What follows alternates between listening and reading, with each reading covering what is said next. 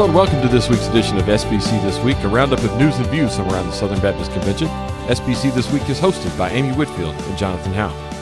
Hey Jonathan, how's it going? It's going well. My week was filled with denominational meetings. Yes, everyone came to Nashville, didn't they? Well, not everyone. Some people were via video. We'll get to that here in a few minutes. But yes. Yeah, most people were in Nashville. It was quite the place to be this past week for Southern Baptists.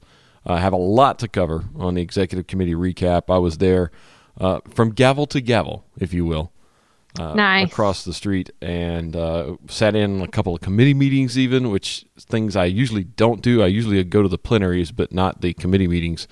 But this time I did a few of those as well, and got to see some of the behind-the-scenes proceedings. Can't really talk about everything that went on there, but I can give you a few little observations from those. But a good week, a busy week. We have this twice a year, and it's always fun to have, but it's always good when it's over because that means we got some business done. Absolutely. And speaking of doing business, we want to thank our sponsors this month, Designed to Lead. The new book by authors Eric Geiger and Kevin Peck explains how churches that consistently produce leaders have a strong conviction to develop leaders, a healthy culture for leadership development, and helpful constructs to systematically and intentionally build leaders. All three are essentials for leaders to be formed through the ministry of a local church. To pick up your copy and to get your free resources related to the book, visit designedtolead.com. Amy, you had your book now, a copy of that for a couple weeks. Any chance you've gotten into it yet? No, I'm taking a couple of classes right now, and so I'm really kind of, yes. On what? I am. I didn't know this. I'm taking Systematic Theology, or I guess Christian Theology 1 with John Hammett, and Baptist History with Keith Harper. Very cool. So, I didn't know this. So I actually started a program back in the day and took some great classes at Southern Seminary with some incredible professors. And so I'm kind of picking back up just a little bit here. And all that free time that you have. Right. A lot of free time between swim practice and flag football and work and all sorts of other things. But anyway, so I've been really knee deep in theology and history and lots of other stuff going on along with communications related things I've been reading. So, and a good novel the other day too, but it's in my little basket that I have with all my books, and I'm hoping to pick it up maybe this weekend to get it started. Well, very cool. I've got an interview with the two authors next week, so I've got to pick it up. And I've read bits and pieces of it, but I really need to get more into the content before I interview them for Dr. Rayner's podcast next week. So, nice. All right. Well, as always, we're giving away a free copy of Designed to Lead. First person that tweets to us. We had a few people last week tweet to us, and we had some people that I couldn't send the book to because they were not first. So maybe they can get in this week. But we did have a winner last week. Jump in. Lou Ann Emmerich won from El Dorado, Arkansas this past week. So congrats to Lou Ann for winning last week's copy of Designed to Lead. So tweet us at SBC this week, and we will send the first person that tweets us a signed copy from Eric Geiger. Nice. Go for it. And I think I have to give Lizette Beard a copy too, because she was complaining about that. Well, what she said was, when she listened to last week's episode and you had one set aside for me, and then I ended up getting another copy, she said, I want her copy. So I'm going to ask that you, I want to defer, I want to designate my copy that you had set aside for Lizette. Okay. I think we can get into that. I think I can make that happen.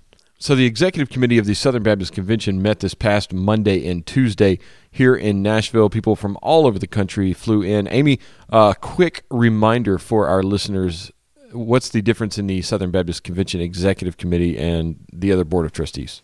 Well, so the Executive Committee is kind of an entity in itself. It's the executive entity of the convention. It handles any kind of things that are not committed to a particular board or entity. So things that are specific to Lifeway, there's a board that handles those for Lifeway. Things that are specific to NAM or IMB or the seminaries that's specific to those things.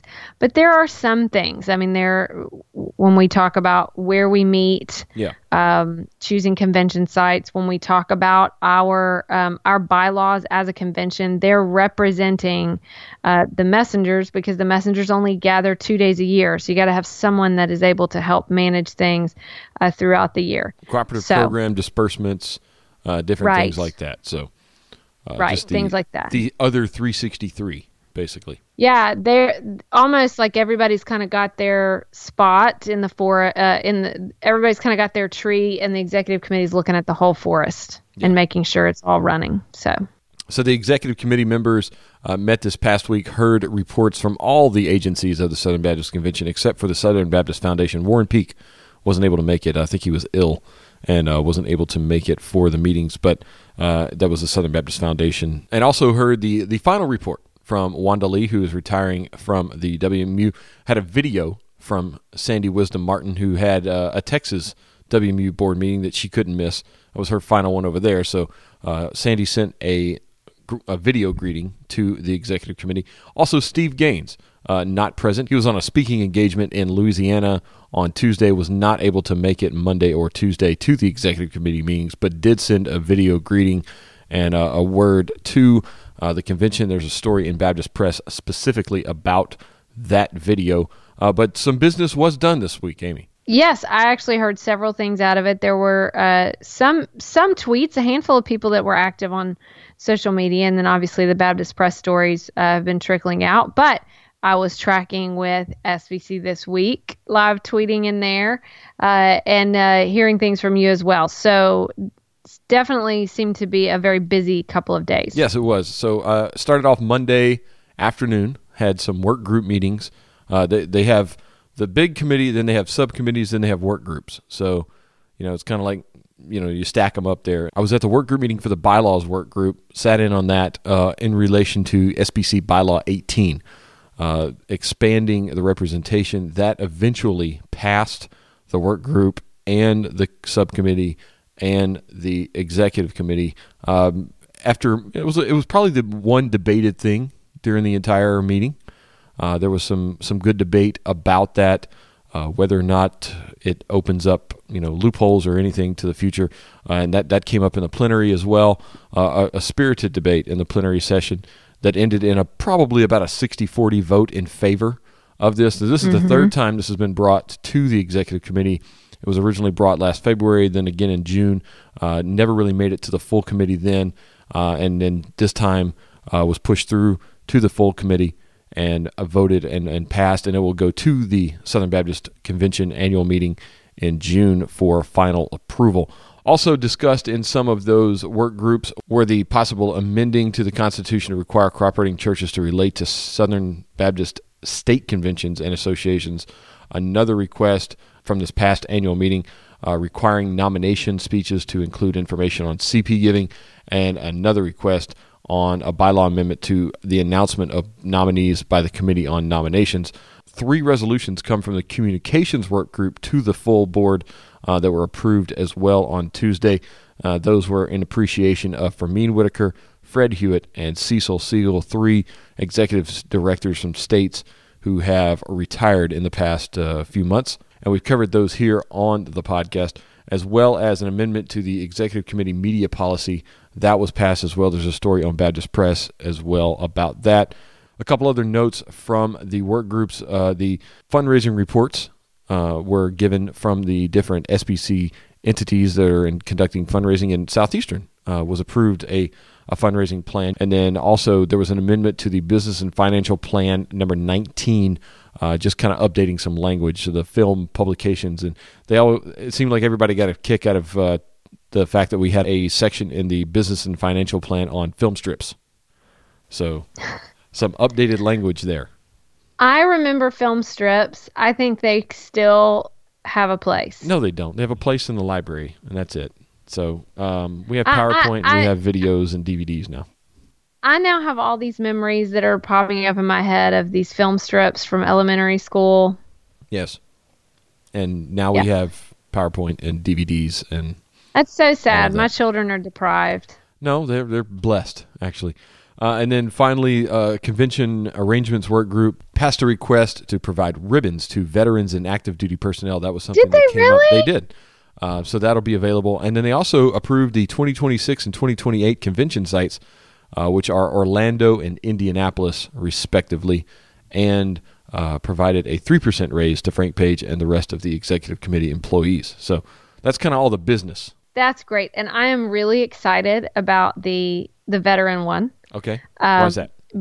Because the person that made the motion for that was first of all, it was a female, which doesn't happen very often. We don't have very many women that make motions at the SBC. That is true. And she was a Southeastern student from the class that I was co-teaching. Oh, okay. So she actually approached me or maybe sent me a message and said, I am thinking about making a motion about this. And so I kind of knew that she might go to the microphone. And then next thing you know, there she was. So I'm excited to hear that got approved by the executive committee. Mm-hmm. Yep, it did. I'll have to tell her. And we also... she listens to the pod, so she might find out on this, which will really be exciting. Well, it should have been in the release, so... because it made it through the full board and everything. So yeah, well, she reads Baptist Press, she loves it, and she listens to the pod. So congrats, Victoria, for that passing. Yeah, very cool. Okay, and also, Amy, I mentioned that we had entity reports. Now, that was the fascinating part because we heard from Dr. Rayner. He gave a quick report on the state of Lifeway and the move and everything. Also presented $713,000 in checks to IMB and NAM total. Not each, but total from the gifts from the campers this past summer. We had 140,000 campers this past summer at Lifeway camps. Just an amazing number. And collect offerings for that every year. And there's a formula breakdown. Like certain camps, the money goes to certain, to IMBs. Other camps, the money goes to NAM. And some of them are, kind of split 60-40 or something like that. I don't know the exact designations, but some around 400 and something thousand to IMB, 200 and something thousand to NAM. So it was pretty awesome to hear that and those numbers. Biggest gift I think we've ever given IMB, and NAM's was kind of on par with what we've seen in the past. So heard from him. That's exciting. Heard from Dr. Page as well. He talked about the increase in cooperative program giving, and it was kind of ironic. The Monday that we met, and Dr. Page gave that is when we had met the budget for CP giving for the year, that day. So everything from that day forward was going to be, kind of lagniappe or, extra. So September the 19th, we met our budget goal for the end of the month, end of the year. That's really awesome. And I seriously want to commend Lifeway for that. I also want to commend you for working lagniappe into that Good Louisiana boy right description. here. Yes. Well done. Well done. That's what I think of whenever he said that. I was like, oh, so the rest of it's just lagniappe. And I'm like, nobody else understands that word. So, like you think in that word. Yes. That's, wow. I got nothing. Louisiana, It's no, part of me. I don't. No, you don't know, yeah. Yeah. Cheatham County is not the same, Amy. So. I lived in Robertson County. I was a half mile over the county line. It was Robertson County. Okay. No offense to Cheatham County. That was my post office, grocery store. All of that is in Cheatham County. Have friends there. But Robertson County, that's where I'm from. Okay. All right. Gotcha. Other entity reports, heard from Dr. Ezel at NAM about all the stuff, the amazing stuff that's going on with them. Also a little preview of the SEND conferences in 2017. And they're going to have one big SEND conference in 2019. So it looks like, kind of every other year. They're doing the 3 regionals in 17. And then in 19, they'll have one big one in Atlanta, he mentioned in his report. And then Dr. Platt talked about IMB and their financial status. And he says, and I think the quote was, by God's grace, in 2017, we will be operating within our means financially, which what we've seen over the past few years, that's quite a feat, an amazing job for them. They've done a great job getting things in order over there at IMB.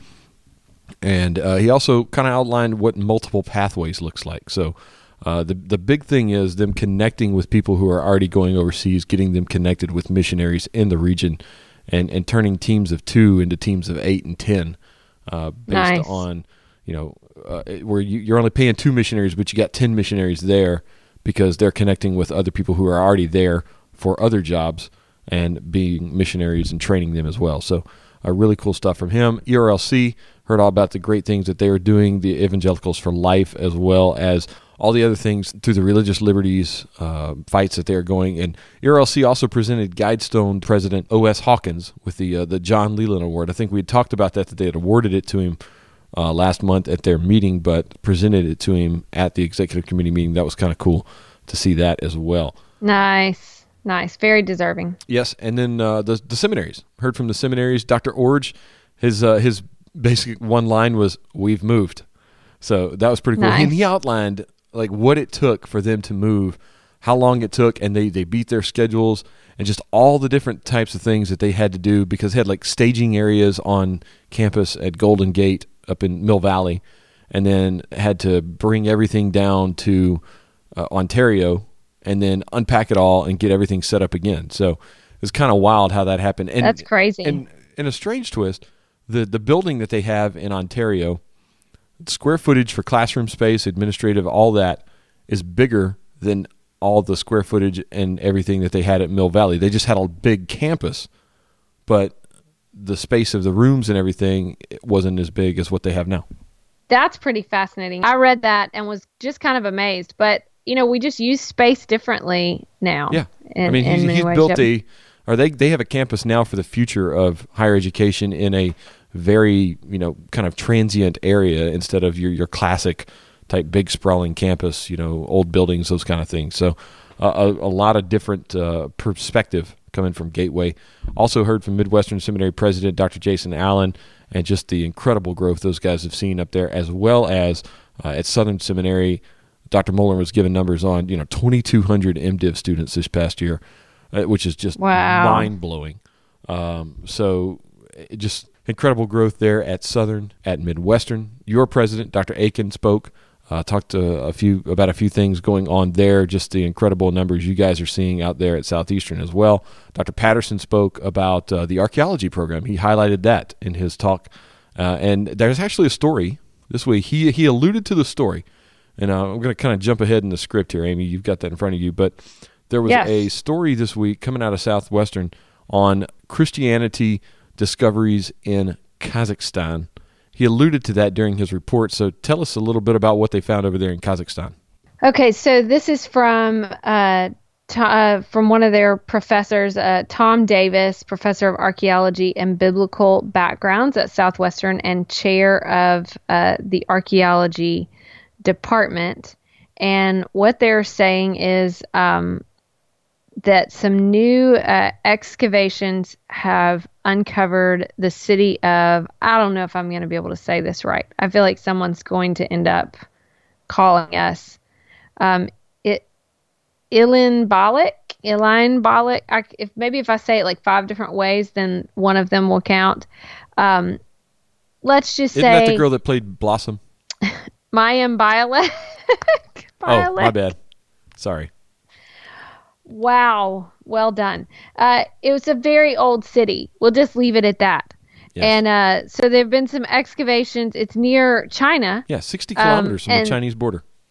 Yeah, and so they've uncovered it and uncovered a cemetery with 8 gravestones. And it is the first archaeological evidence of a Christian community inside Kazakhstan, which is pretty incredible. Yeah, that's pretty cool. So it's basically a local resident a couple of years ago had reported discovering an inscribed stone that was marked with a cross. And so it was recovered, but says the original location wasn't known.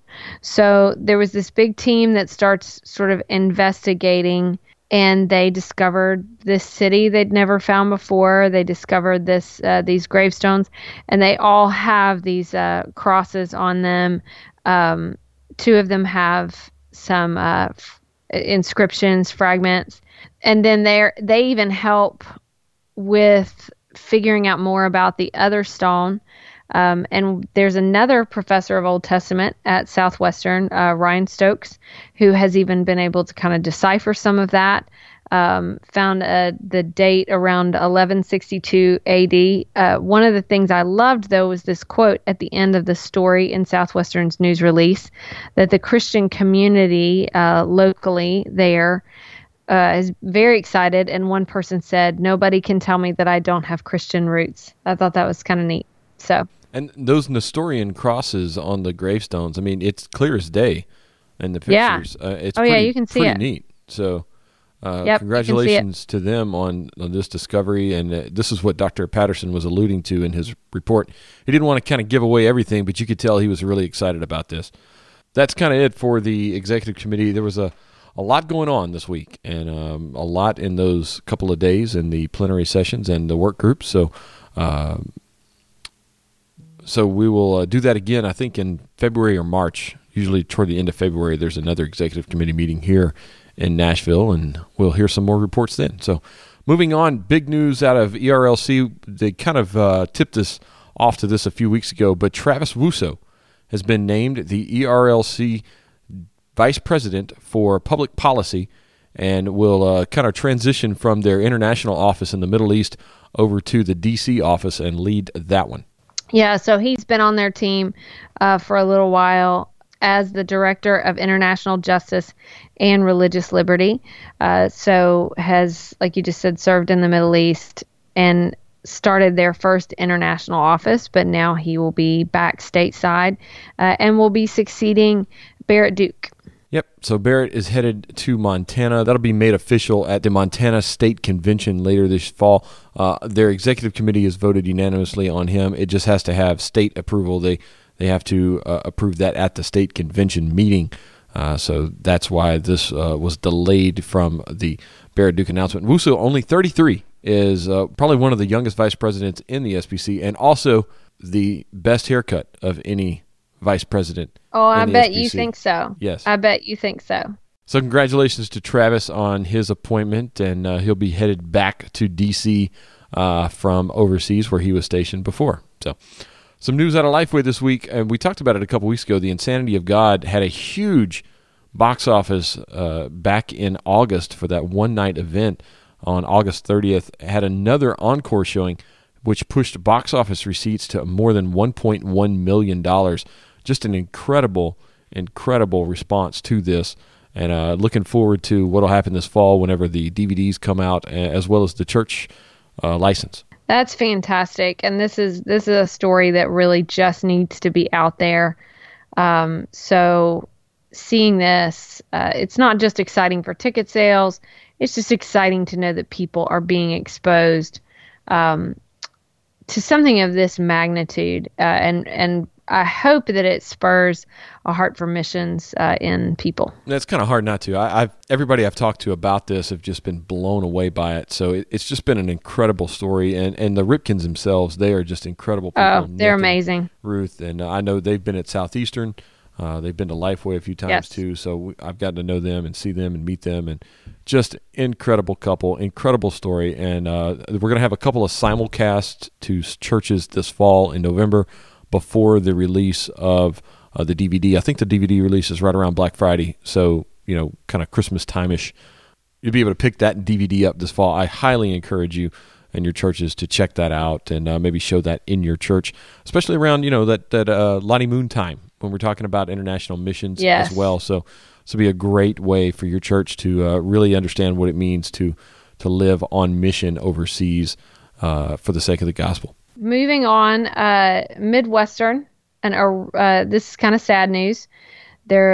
John Howell, who was one of the original faculty members of Midwestern Seminary and was an administrator for years and years, he passed away on September 6th at age 92 after a short illness. Yeah, he was on staff there at Midwestern nearly 40 years, 1960 It's amazing. 1999. It served as, you mentioned that he was a professor. He also served as Dean of the Faculty and VP for Academic Affairs at the Kansas City, Missouri Seminary. So our prayers go out to the Howell family. Also in Missouri, something that we've kind of touched on here and there, the Missouri Baptist Foundation, their appeal to the Missouri Supreme Court was declined, therefore pretty much ending the Missouri Baptist Foundation's attempts to separate from the Missouri Baptists, and they will come back into the Missouri Baptist purview after 14 years of litigation. Wow, and this was the story. You were on top of this one because you've been tracking this for ever and ever, I think. Yeah, it's kind of crazy that it's been going on 14 years. But, it's pretty much done now. The foundation has $150 million in assets, and that will all be headed back to the Missouri Baptists. So John Yates and them, I think, maybe finally put a bow on this one, and it is done. So that's going to do it for the news this week. A busy week in the SBC, all kind of condensed into that one big meeting earlier this week. But some other news and notes that we covered. And so that'll bring us on to my favorite part of the week, this week in SBC history. Amy, blow our minds. All right, we're going to go to 1953, which this is always going to be an interesting time in SBC history because it's right around the time executive committee always is. So there are plenty of nuggets to find. This one, though, was when in a called session, the executive committee of the Southern Baptist Convention voted to approve Golden Gate Baptist Theological Seminary's request to borrow $150,000 to complete payment on a $400,000 site on the San Francisco Bay area. Wow. And they turned that into an $85 million purchase price. There's year. so That's many amazing. nuggets. Yeah, so many nuggets in this.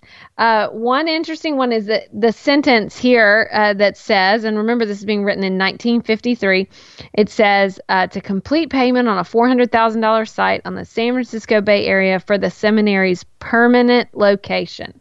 So here we are. Asterisk, until 2016. That's right. Which, of course, they didn't know. But it's interesting to read stories like this that were written at the time and then to be sitting here now and looking at what's happened and the excitement around what's happened. So it was said 130 acres, 4 miles north of Golden Gate Bridge. The Board of Trustees obtained an option on the piece of property. The action of the executive committee allowed them to complete the transaction all at once. This was interesting. It says the first improvements on the property, which was once offered by San Francisco as the site for the United Nations. Wow. I know. Wow. That's kind of unique. Just kind of letting that sink in and realize that at one time it was thought that might be where the United Nations would be. But it's in New York. That's where Golden Gate Seminary went. So the first improvements were going to be road utility lines, and they were going to be prepared to kind of give full picture of the cost at the later meeting. But I thought it was really neat when that popped up because I thought, well, we had just a full circle. This was the beginning of the story, and then the report this time after the move, and they've begun sort of a new chapter in the life of what is now Gateway Seminary. But in some ways, as that chapter has closed, it all started this week in SBC history. That's really cool. And and now that permanent campus is not in Mill Valley anymore. So it's down in Ontario. So very cool. And again, this is one of those things where we've looked at it. I've not seen anyone really upset about the move. It's been a great move for Golden Gate. I mean, Dr. Orge even laid out the financials the other day. It was kind of cool that they turned an $85 million purchase price for the Mill Valley campus, and what they got and the value of it now, it's like $125 million, $105 million, something like that. It was like a $20 to $30 million difference in what they got and what they have now. So just an incredible job, great leadership from Dr. Jeff Orge out there at Gateway Seminary. All right, well, reminder about our sponsor this week, Design to Lead. Pick up the new book, Design to Lead, from Eric Geiger and Kevin Peck. You can find out all about the book, get a copy, and free resources related to the book at designtolead.com. And that's going to bring us to our resources of the week. My resource of the week is the Spurgeon Center blog. Now, Amy, have you seen the blog over at the Spurgeon Center yet? I mean, we talked about the Spurgeon Center. That's at Midwestern Seminary. Christian George running the whole thing, but they've got a blog, and it is just like the most fascinating stuff. I am just looking at it right now where you dropped the link in. Yeah. So they had a link this week talking about the reason why America burned Spurgeon's sermons and sought to kill him. Back in the Civil War, people were having big like collections of Spurgeon sermons and books by Spurgeon, taking them down to the town square or whatever, and burning them. No way. Because he was fighting against slavery and talking against slavery. It talks about this in this article. Wow. Yeah. That's really incredible. And there's a quote in here, the quote from the Montgomery Mail, which was the Alabama newspaper at Montgomery. Spurgeon is in danger of an auto da fe. The Montgomery Mail, Alabama, says, a gentleman of this city requests us to invite, and we do hereby invite all persons in Montgomery who possess copies of the sermons of the notorious English abolitionist Spurgeon to send them to the jail yard to be burned on next Friday, this day week. A subscription is also on foot to buy of our booksellers all copies of said sermons now in their stores to be burned on the same occasion. Does anybody say nay? And Christian George says, apparently not many said nay, for it was recorded a few days later in the Ledger that on February 24th, several volumes of Reverend Mr. Spurgeon's sermons strongly tinctured with anti-slavery and abolition were burned in the jail yard. That's incredible. And I mean, I guess this was at a time when, you buy these things up and you burn them, you get them out of circulation. We live in this sort of internet age where we can tweet links out and put things in, and there's nothing you can do to make it go away. But this is interesting because I guess it was just this movement to say, we're not going to let people get influenced. We're going to get this out. But they were not successful. Yeah, I mean, it's just kind of wild. And Spurgeon, I didn't realize Spurgeon was so anti-slavery. I mean, I knew he kind of was, but I mean, there's a quote in here from him, and this is the quote from Spurgeon. I do from my inmost soul detest slavery. And although I commune at the Lord's table with men of all creeds, yet with a slaveholder I have no fellowship of any sort or kind. Whenever one has called upon me, I have considered it my duty to express my detestation of his wickedness, and I would as soon think of receiving a murderer into my church as a man-stealer. I mean, that's wow. He didn't sugarcoat things. Nope. Just throwing that out there. Didn't really sugarcoat things. So so this blog is full of all kind of stuff about Spurgeon and just some of the things that you just never would have known. I didn't know Spurgeon was a hated man in the slavery-infused South in the 1860s. So had no idea. Well, I know they're doing incredible work there, and Christian George probably just has a treasure trove of information, and so I'm sure there are more great things to come from this resource. Yep. So check that out at center.spurgeon.org/weblog. We got the link at spcthisweek.com. So check that out. Just some really cool information over there at the Spurgeon Center blog. Amy, your resource of the week is? So mine is a novel. I am a fiction reader, and so I have a lot of new fiction, classic fiction that I like to read. But I hear lots of chatter that Beth Moore has released a novel. Yeah. Just came out this week, actually. And I hope I'm saying this right. It's The Undoing of Saint Sylvanus. Is that correct? That works for me. Okay. And I am hearing from, I think Jennifer Lyle wrote a couple of things on this, that it is just incredible, that it's a really, really great story. So this one is going on my list. I don't have it yet, but I am really looking forward to getting it and reading it. Yep. So I've heard nothing but good things about it. Jennifer and Rachel McCrae, our book buyer at Lifeway, who's pretty much Miss Fiction. She knows pretty much everything there is about to know about Christian fiction, and really knows books and knows what works, what's good. And when Rachel says a book is good, you better believe it's good. And then when Jennifer echoes it up and says that it's fantastic, Jennifer doesn't mince words. No, she knows. They have an amazing taste. Amazing taste. So I'm excited, and it's really fun to see someone, especially someone who's touched as many lives as Beth has, to see her doing something new, and so I'm kind of excited about that. Yeah, but do not worry, all you Beth Moore fans that listen to us. She's got a new study coming out this fall, so all right, it's going to be a good one as well. So there's a new Beth Moore Bible study, your traditional Beth Moore Bible study, coming out this fall, as well as the new fiction book. Pick that up, check it out. I know it's kind of a big thing. So Heard great things about it from all over. Okay, so that's going to do it for this week. Amy, what's going on at Southeastern this week? What you got coming up? We have the Nine Marks Conference. Yes, that's right. The 30th and the 1st, right? Yeah. Yes. Yeah, next Friday and Saturday. It is Mark number 8. Yep. You got to tell Mark when he's there that he's got to come up with some more marks. His marketing is kind of running out. What can you do? They've done a pretty good job of marketing over the last. Well, he's only got one more. Years or so. He's only got one more.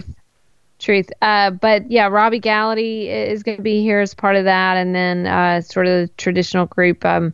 Dr. Aiken, of course, Mark Dever, the BD and Ibuile, and a few more people. So you got that name right, by the way. Yes, that one. Well, he's been here. He's been to Southeastern enough that you just have to practice. Yeah, you have to. So.